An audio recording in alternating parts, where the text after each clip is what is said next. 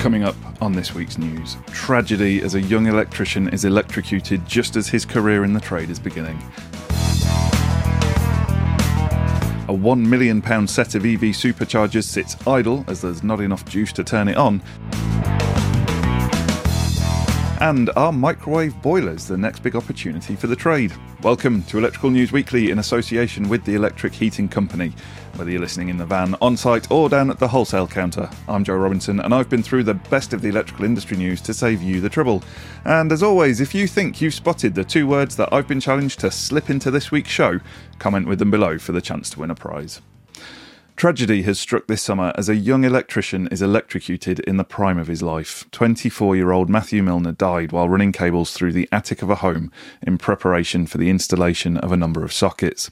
It appears that the power to the roof void of the property in Perth, Australia, was never turned off. Launching an investigation, Western Australia's Director of Energy Safety, Sarj Abdullah Khan, said his focus is now on determining how the incident occurred. He urged homeowners to ensure that the power is turned off at the main switch before anyone enters a roof space and reminded people that it is also a legal requirement. Milner's wife Monique, to whom he was married for just a year, said, "I love you more than words can describe. Life will never be the same without you." The eFix team and wider community extend its condolences to Monique and Matthew's family and friends. Another, no less tragic death of a former electrician has just been scrutinised at Cockermouth Coroner's Court.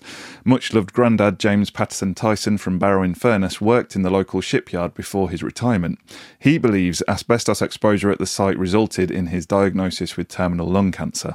The 85-year-old was pursuing a legal claim last year before his death in December.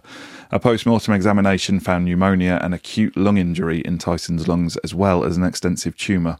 Crucially, the results also showed the presence of asbestos bodies. Coroner Margaret Taylor recorded a conclusion of industrial disease. If you think you were ever exposed to asbestos in your career, I've posted some useful links in the show notes, and keep your eyes peeled for an upcoming CPD we're currently working on with the Luceco Group on the subject of safety, including units on both asbestos and mental health. In other news, it's been revealed that the destination of choice for Brit electricians looking to work overseas is not what you think it is.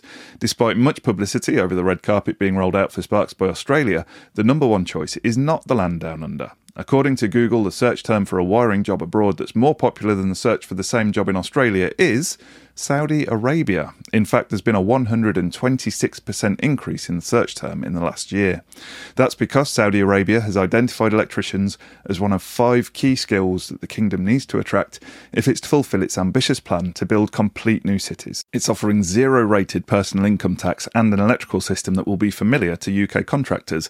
I popped a link to the embassy in the show notes. New rules governing public charging points come into force this month.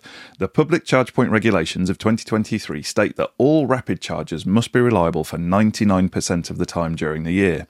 Those who provide chargers are also required to publish information about how reliable their equipment is, and they must make this available to the public by putting it on their website, for instance. Additionally, payments for all charging transactions must be unified on a single centralised app. Finally, all public chargers that deliver more than 8 kilowatts must also offer a contactless payment option. The Department of Transport says that the aim of the new law is to improve the experience of charging for drivers. My Energy boss Jordan Brompton welcomed the legislation. She says there's nothing more frustrating than arriving with minimal charge to a point that isn't working. However, in a situation as fragile as a pavlova, charge point providers have been arguing this week that they want to install in more locations, but they're having trouble getting connections. In fact, a new £1 million set of fast charging points at a service station on the M23 is sitting idle after electricians said they couldn't hook it up to power. The bank of 16 Tesla superchargers at Pease Pottage aren't connected because the grid isn't ready to cope with the demand. And recently, 24 GridServe and 24 Tesla chargers at Medway services in Kent took 7 months to connect. Ken McMakin, chief of motorway services firm Moto, says he's having to consider radical alternatives such as installing large solar farms. A spokesperson for UK Power Networks told the Sunday Times that it was organising the necessary consents for the Tesla superchargers and was working with other parties to ensure that the works are completed as soon as possible. In another move designed to speed up the installation of public chargers, BT says it's going to convert its street cabinets to EV points.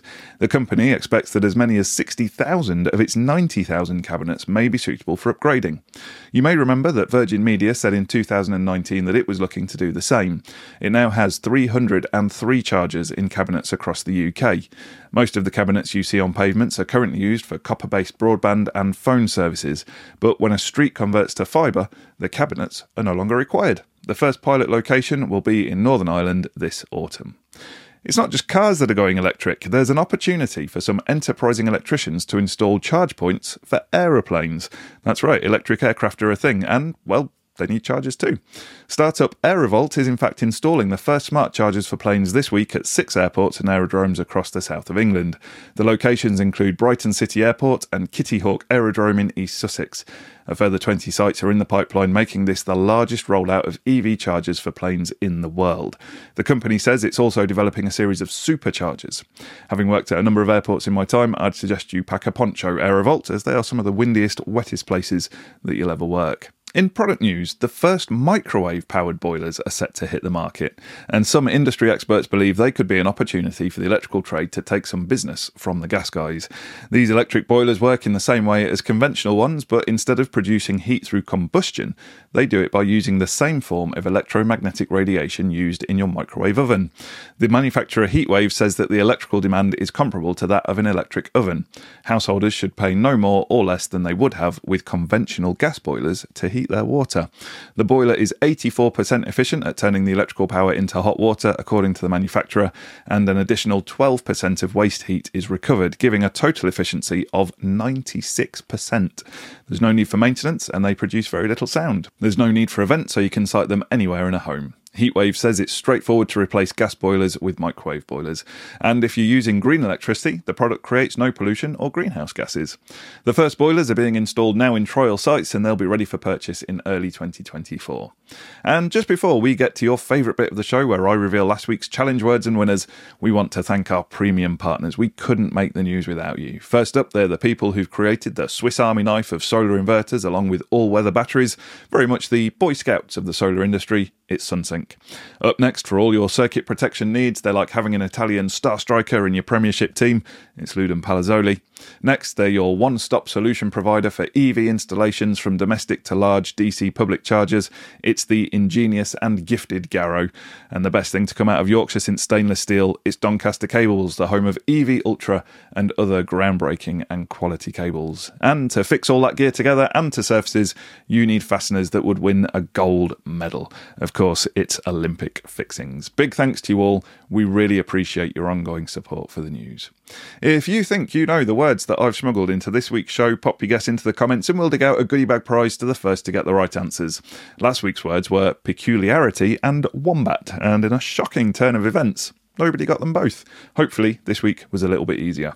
So, strictly speaking, we shouldn't have a winner, but we always like to pick someone to massively delay sending a prize to. So the first person to get one of the words right was Mark Just Mark, who I've got a feeling has won before with a slight variant on that name. Either way, well done to you, Mark. Make sure you click the link to claim your prize.